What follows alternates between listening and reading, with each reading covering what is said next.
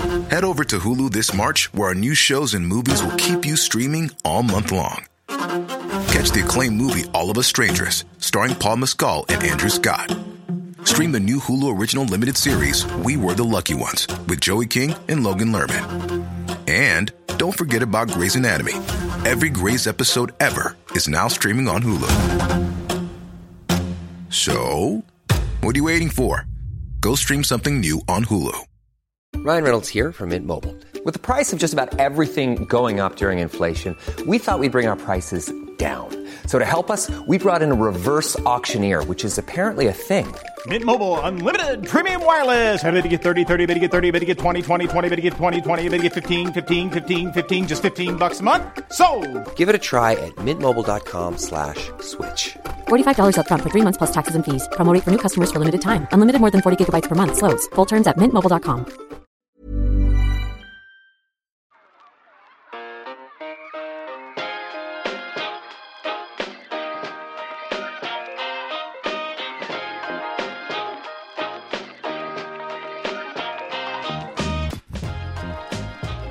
Yo, yo, yiggity, yo, what's good, and welcome back to Philosophy Digestion, the podcast where we roast ideas and think pieces and the best thought content that history has saved for us today.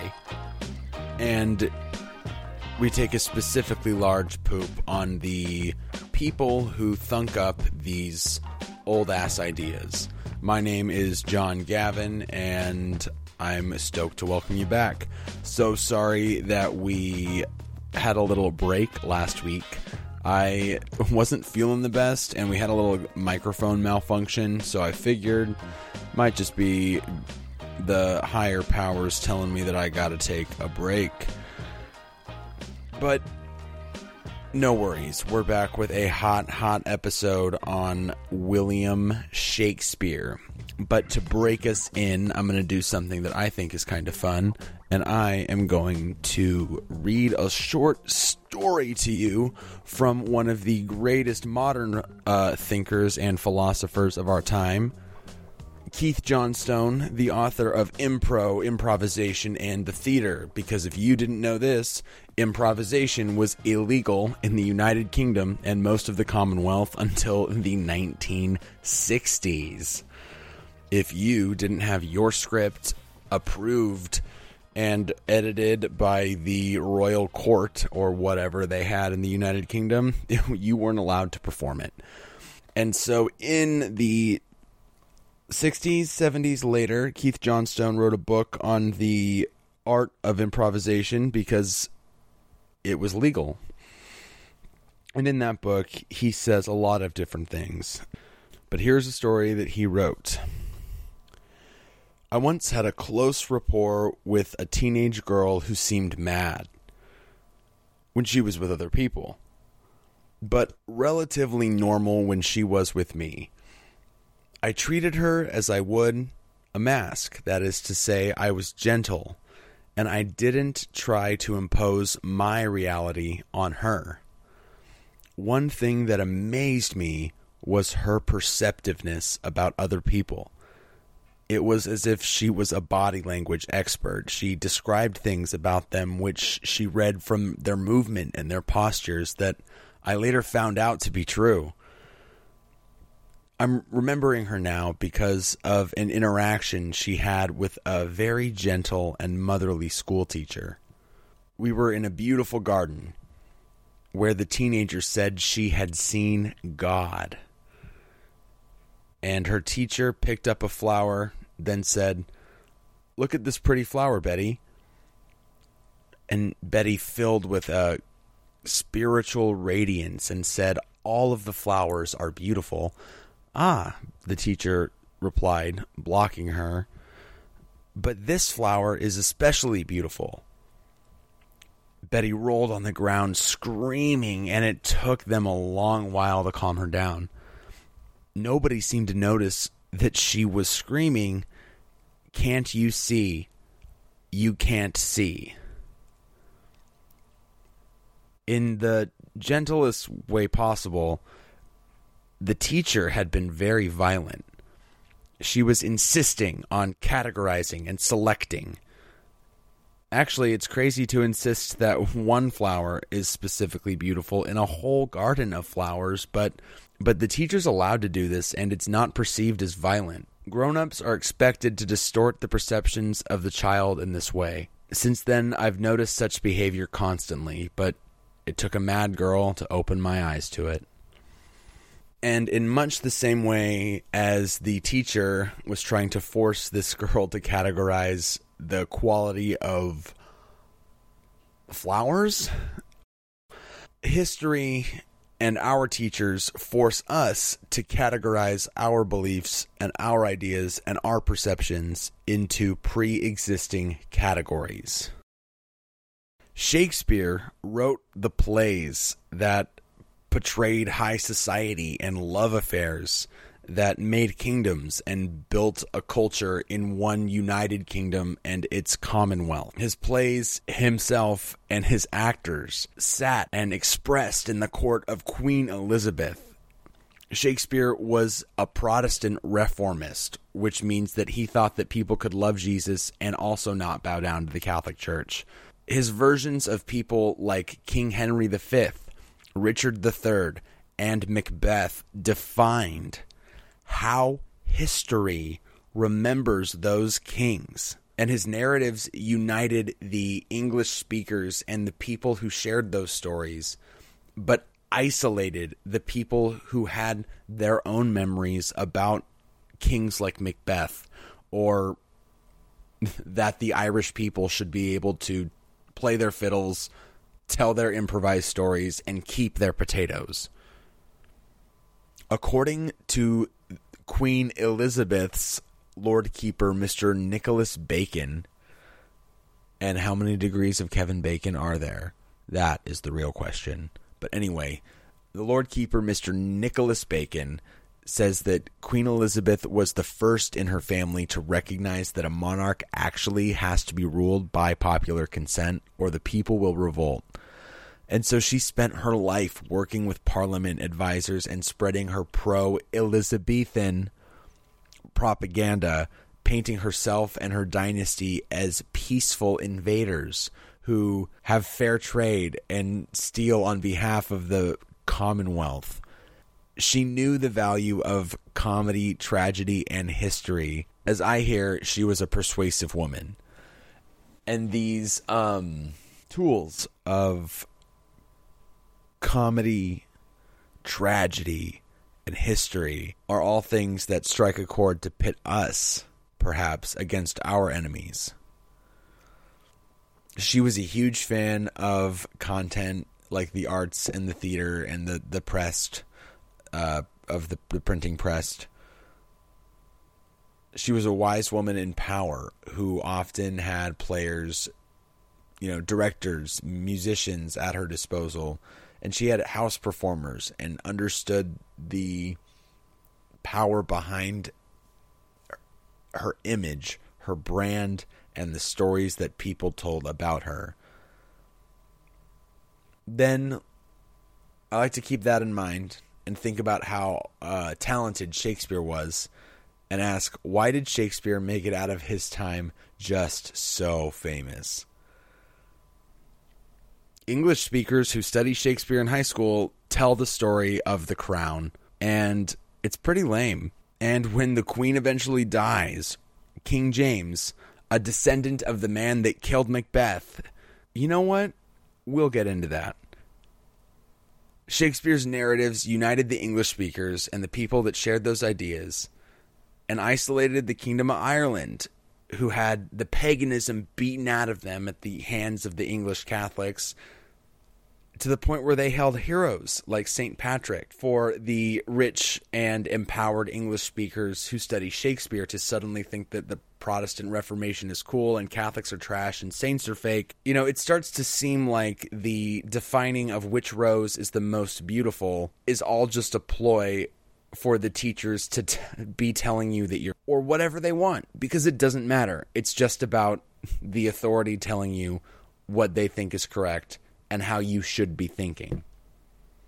Teachers always ask students, or at least I felt like I was asked multiple times, why do we still study Shakespeare? And I never really got a great answer. Shakespeare was an icon and created content that we're all resharing today. He's pretty much the most popular content creator of his time. He had a ton of clout when it came to putting his interpretations on history. And he wasn't all bad, but he definitely wasn't all good, if you know what I'm saying. And that's the light I'm trying to shine on today. I'm not a Shakespeare hater. I think that The Tempest is one of my favorite plays. Romeo and Juliet, one of my favorite teen dramas. I think that the stuff that he wrote is interesting and it has its place. But he should not be pedestalized like we have him up on his weird throne today. And on that note, I am going to go brew my tea.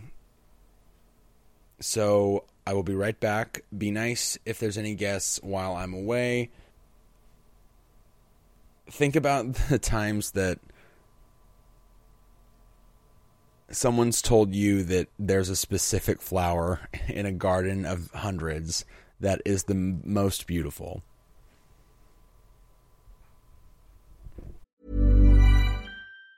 Say hello to a new era of mental health care. Cerebral is here to help you achieve your mental wellness goals with professional therapy and medication management support. 100% online. You'll experience the all-new Cerebral Way, an innovative approach to mental wellness designed around you. You'll get a personalized treatment plan from a therapist, prescriber, or both in a safe and judgment-free space. Your Cerebral therapist or prescriber will outline a customized plan with clear milestones along the way, so you can get to feeling your best. With Cerebral, you're not alone in your mental health journey. We're here to empower you to live a fulfilling life. So take that first step towards a brighter future and sign up today at Cerebral.com/podcast and use code ACAST to get 15% off your first month. Offer only valid on monthly plans. Other exclusions may apply. Offer ends July 31st, 2024. See site for details. As a person with a very deep voice, I'm hired all the time for advertising campaigns. But a deep voice doesn't sell B2B. And advertising on the wrong platform doesn't sell B2B either. That's why if you're a B2B marketer, you should use LinkedIn ads. LinkedIn has the targeting capabilities to help you reach the world's largest professional audience. That's right. Over 70 million decision makers all in one place. All the big wigs, then medium wigs. Also small wigs who are on the path to becoming big wigs. Okay, that's enough about wigs. LinkedIn ads allows you to focus on getting your B2B message to the right people. So, does that mean you should use ads on LinkedIn instead of hiring me, the man with the deepest voice in the world? Yes. Yes, it does. Get started today and see why LinkedIn is the place to be to be. We'll even give you a $100 credit on your next campaign. Go to linkedin.com/results to claim your credit. That's linkedin.com/results. Terms and conditions apply. If you're looking for plump lips that last, you need to know about Juvederm lip fillers. With Juvederm Volbella XC and Juvederm Ultra XC, your lip look, whether it's subtle or bold, can last up to 1 full year with optimal treatment and no additional maintenance. Find a licensed specialist and see if it's right for you at Juvederm.com today. That's JUVEDERM.com. Add fullness to lips in adults over 21 with Juvederm Volbella XC or Juvederm Ultra XC. Do not use if you have severe allergies or a history of severe allergic reactions, or if you're allergic to lidocaine or the proteins used in Juvederm. Tell your doctor if you have a history of scarring or taking medicines that decrease the body's immune response or that can prolong bleeding. Common side effects include injection site redness, swelling, pain, tenderness, firmness, lumps, bumps, bruising, discoloration, or itching. As with all fillers, there's a rare risk of unintentional injection into a blood vessel, which can cause vision abnormalities, blindness, stroke, temporary scabs, or scarring. For full, important safety information, visit Juvederm.com. Ryan Reynolds here from Mint Mobile. With the price of just about everything going up during inflation, we thought we'd bring our prices down. So to help us, we brought in a reverse auctioneer, which is apparently a thing.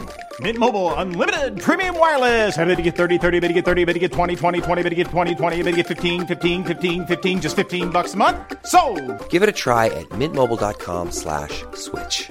$45 up front for 3 months plus taxes and fees. Promo rate for new customers for limited time. Unlimited more than 40 gigabytes per month. Slows full terms at mintmobile.com.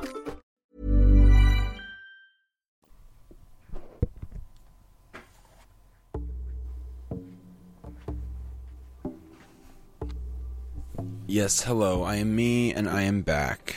And today's topic is still William Shakespeare. So William Shakespeare was born in 1564. He's the son of an alderman and a glove maker. He was well educated probably, but also probably didn't go to college because at 18 he was married to Anne Hathaway. That's just fun because of, the cinema classic Ella Enchanted.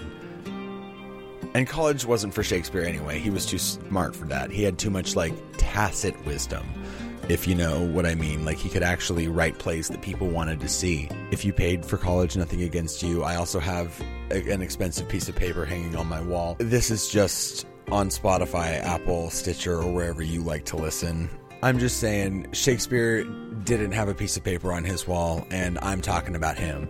Anyway, so 6 months after his wedding to Ella Enchanted, twins are born, and Shakespeare, as a douchebag, so he ups and leaves his family in Stratford-upon-Avon to go to the big city and pursue his dreams of being a big star, on the stage.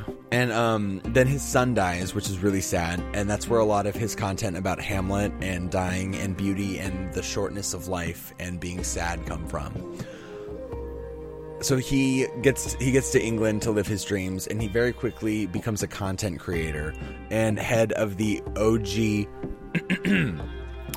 Elizabethan theater, which people in the theater community just kind of say that because it references a certain style of, it's like an amphitheater that's like an indoor theater, but there's no roof, because at the time it was a serious fire hazard to keep that kind of thing well lit. So they just had it outside so that the moonlight and the stars, because they didn't have any light pollution, or they didn't have, I'm going to go ahead and say compared to what we have today, they didn't have any light pollution, so that they could see way more of what's going on at night.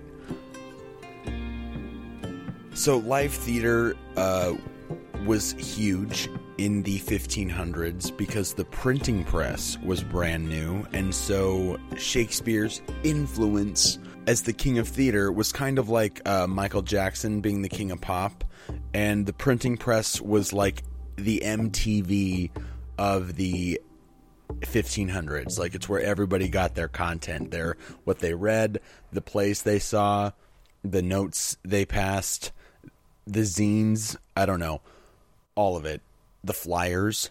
And because it was new, access was limited, so it was only 1 or 2 stations, you know what I mean? The monoculture of the 90s was originated in the 1500s.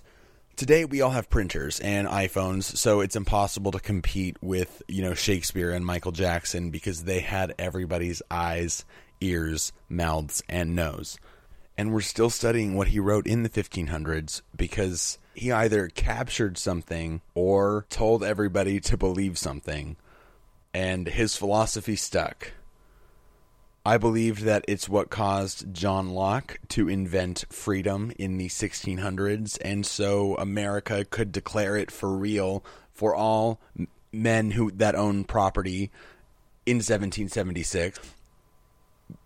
So the people, the peasants, in the 1000s through 1500s fought and died for their kings as the priest and God commanded them, because they were the lamestream media that showed everybody, all the sheep people, what to do. God's the shepherd and we are the flock.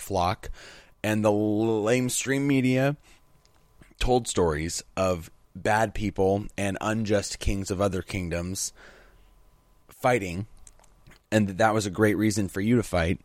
But also it told about societally accepted love, like in teen dramas. And like Shakespeare, a lot of the content shared by your local, priest, street screamer, mystic, whatever, was ultimately a fiction shared, something meaningful and powerful that convinced people to take actions that, maybe even God wouldn't agree with. To the people who were born poor and disabled, even priests were like, God made you that way because you deserve it and you don't have what it takes to make it in God's world that we live in. But if the year 2020 taught us anything, it's that both comedy and tragedy will come from murder in the streets, and the people will rise. Shakespeare saw audiences feel connected to what's going on when the content that they consumed represented a perspective that they could identify with and a sense of humor that they understood. And it makes us feel like we're in on the joke and that like our perspective is valued on the issue as it's shared by others in a common story that we see and that we all understand. And tragedies are, collective warnings, collective perils, fears that we all see play out on screen, on the stage, or, wherever. But those things begin to feed each other. Comedy and tragedy. We gain a shared sorrow and perspective on the state of the world. And Shakespeare took full advantage of that, of those human truths in his writing, employing the things we all care about like love and betrayal, war and legacy, in order to tell a good story. There has to be good and bad in conflict, and the characters have to be complicated like we all are, and feel the emotions that we each share with each other, both in feeling them and in discussing them. When we feel sad or guilty or uncomfortable for something, it can be seen as an opportunity to feel elated when the problem is resolved. For example, if you don't care about climate change, then you're not going to feel successful when natural environment saving legislation is passed and John Denver sings From Beyond the Grave. You'll be missing in on something that could be a very powerful shared experience with a like-minded community. And there are certain things that we each believe morally every person should rally behind. And Shakespeare was the first famous person to use that comedy, tragedy in their content since the invention of the printing press. And everyone knew what was up with storytelling and the printing press. The British imperial rulers had a habit of using violence to squander songs and street theater and all stories the people told of their shared history that maybe differed from their neighbors. Ones that don't match the narrative of the king to rule over his peasants in God's name. Before the printing press and mass production of content in general, stories were really hard to censor. In Ireland, Celtic bards had their hands and tongues cut off, and their fiddles and instruments were destroyed and outlawed. People who shit-talked the king or the Roman Catholic God in any kind of public performance had their limbs severed and strung up around town as an example. And as soon as they accepted the God of the one king in the Roman Catholic Church, and they hand copied a bajillion copies of the Bible, the English were actually like, here's a bunch of mass-produced Protestant Reformation content. Please give us all your potatoes, you dirty Catholics. Today, We have 39 plays left over of Shakespeare, 154 sonnets, and like 6 poems. People were talking about how relatable and engaging Shakespeare's plays and all of his limited series were to watch, even though I think the real key to him was that he was a great businessman. He used his talent to attract other talent, earn money, build that Elizabethan theater, invest in other endeavors, and eventually follow his dreams of becoming a big star and retiring to the stage. High schools across the nation love to produce the comedies and tragedies like Hamlet, Taming of the Shrew, and Romeo and Juliet, but Shakespeare actually mostly wrote histories, very much in favor of Queen Elizabeth and the Tudor dynasty in power. The spreading of ideas and information and rumors in favor of Queen Elizabeth through his Elizabethan theater spread misinformation and ruin the reputations of some otherwise reputable men, but also very violent and probably, I don't think any of us are going to look that great in history's eyes. And that's something I'm going to have to talk about later. Comedies are how we bond in joy and redemption. Tragedy is how we bond in sorrow and shared warnings. What then are Shakespeare's histories? Let's just think about it today. Histories, especially on TV, are, curated.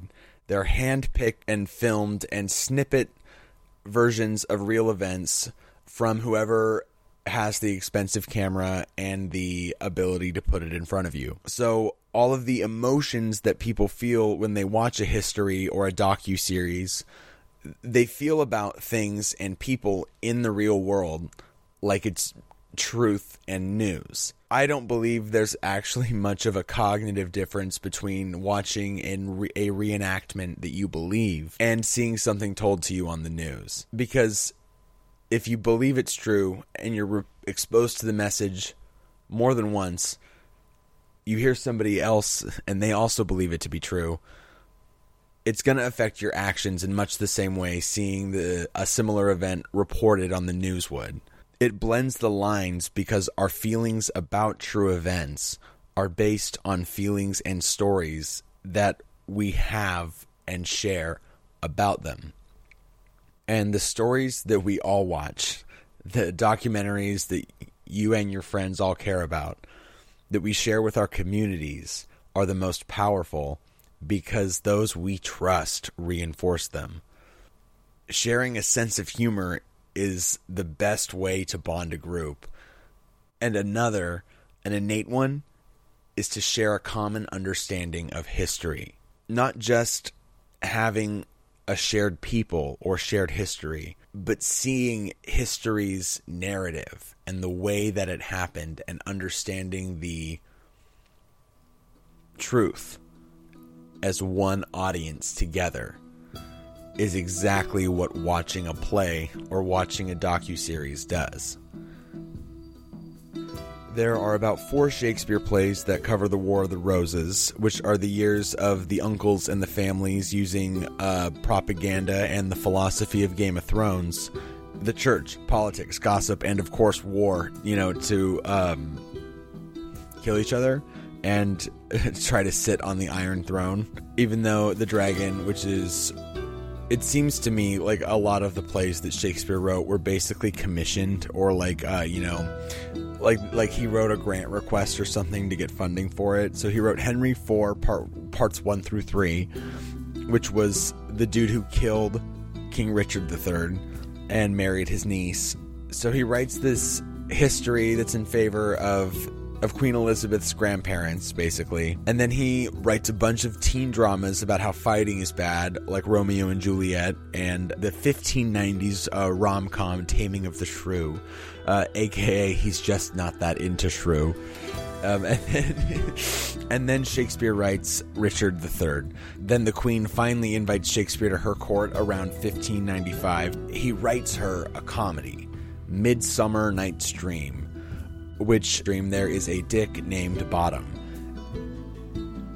So he got famous because he's funny. Like, He got famous because his content was relatable, like in his teen dramas, and he was making some hardcore political statements, getting all of the, I don't know what political party they would be, the Tudors. Yeah, he got all the Tudors stoked. Excuse you. Oh, sorry, did you just tutor? People listened to what he had to say and gladly gave them their money, which shows that they literally value what Shakespeare was writing about the Tudors and everything else. It's not like peasants had history books or copies of much to compare the word of Shakespeare to, but they did have the voices and stories that were not mass-produced and were forbidden. The ones passed down in an oral or familial tradition. Some historians try to paint like a weird relationship between Queen Elizabeth and Shakespeare, like they were in love or favorites or something. I don't know. But I'll tell you what, they were definitely in cahoots. She loved the Henry plays and whatnot so much that she contracted Shakespeare to write more, and she invited his theater troupe to frequently perform for her in her court.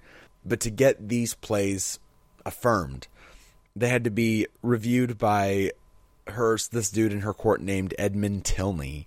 Her master of revels, Edmund Tilney, would filter out anything that the queen or the crown wouldn't like, which began a tradition of the royal government requiring theatrical pieces performed to be approved by the royal government, and that was a huge barrier to street artists and, theater of the oppressed. While a lot of his propaganda may have led to peace among the peasant people, it still left them slaves to God's queen and brainwashed into seeing history incorrectly and still getting most of the people's energy off of foreign bread and oil. Part of the brainwashing was pushing the narrative that King Richard III was bad and King Henry VI. Did I say 4 earlier? According to Mrs. Jones, Shakespeare makes Richard responsible for deaths that occur when he was a small child. He asks us to believe that a hunchback with a withered arm could be a successful medieval soldier, when in reality a person with such handicaps would be unlikely to survive even one battle.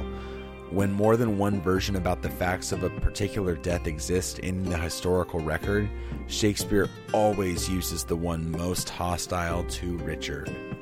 In short, Shakespeare's portrayal of the last Plantagenet King of England is truly a splendid example of political propaganda being derived from resources written specifically as propaganda, defined as the spreading of ideas, information, or rumor for the purpose of injuring a person. And Shakespeare and Henry V both paints a brave and encouraging picture of English nationalism, while in the play showing how bad the carnage of war is. It paints a very pro the Tudors and very anti-war rebellion picture.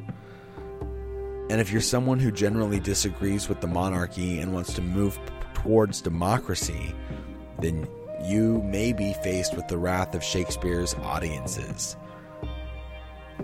He got the ears of the people with his talented storytelling and the influence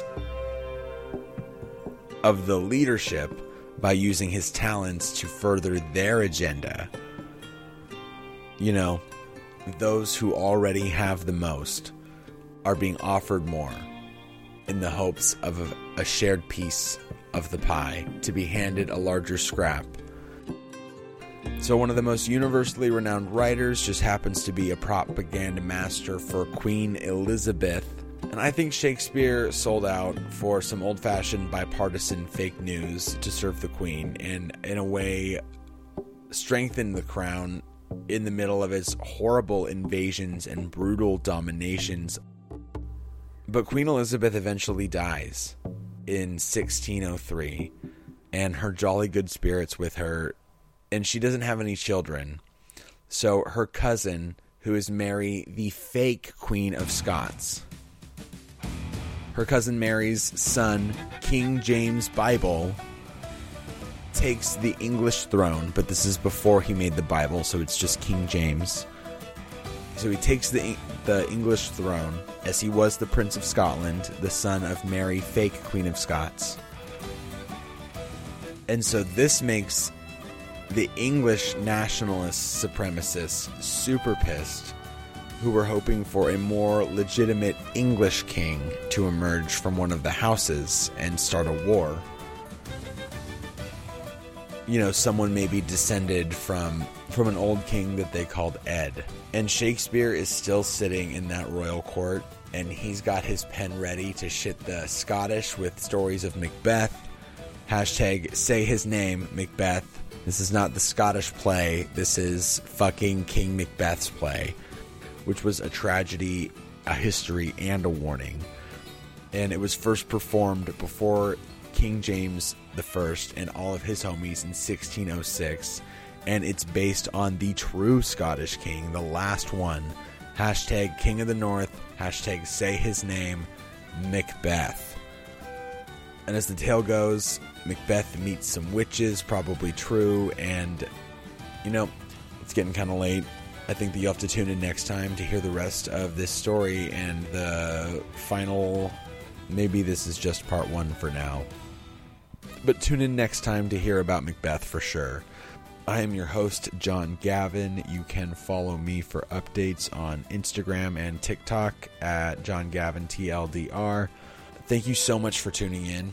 If you are having a good time, please rate, review, subscribe. That kind of stuff really does help.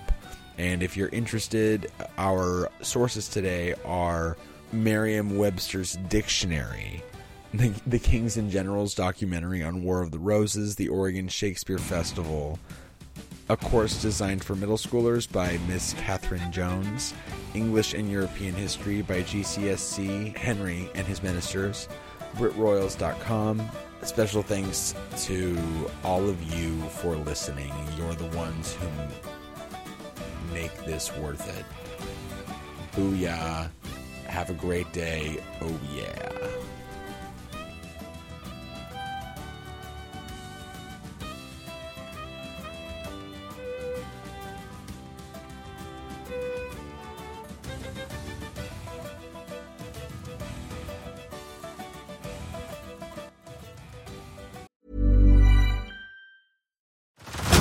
Head over to Hulu this March, where our new shows and movies will keep you streaming all month long. Catch the acclaimed movie All of Us Strangers, starring Paul Mescal and Andrew Scott. Stream the new Hulu original limited series We Were the Lucky Ones with Joey King and Logan Lerman. And don't forget about Grey's Anatomy. Every Grey's episode ever is now streaming on Hulu. So, what are you waiting for? Go stream something new on Hulu.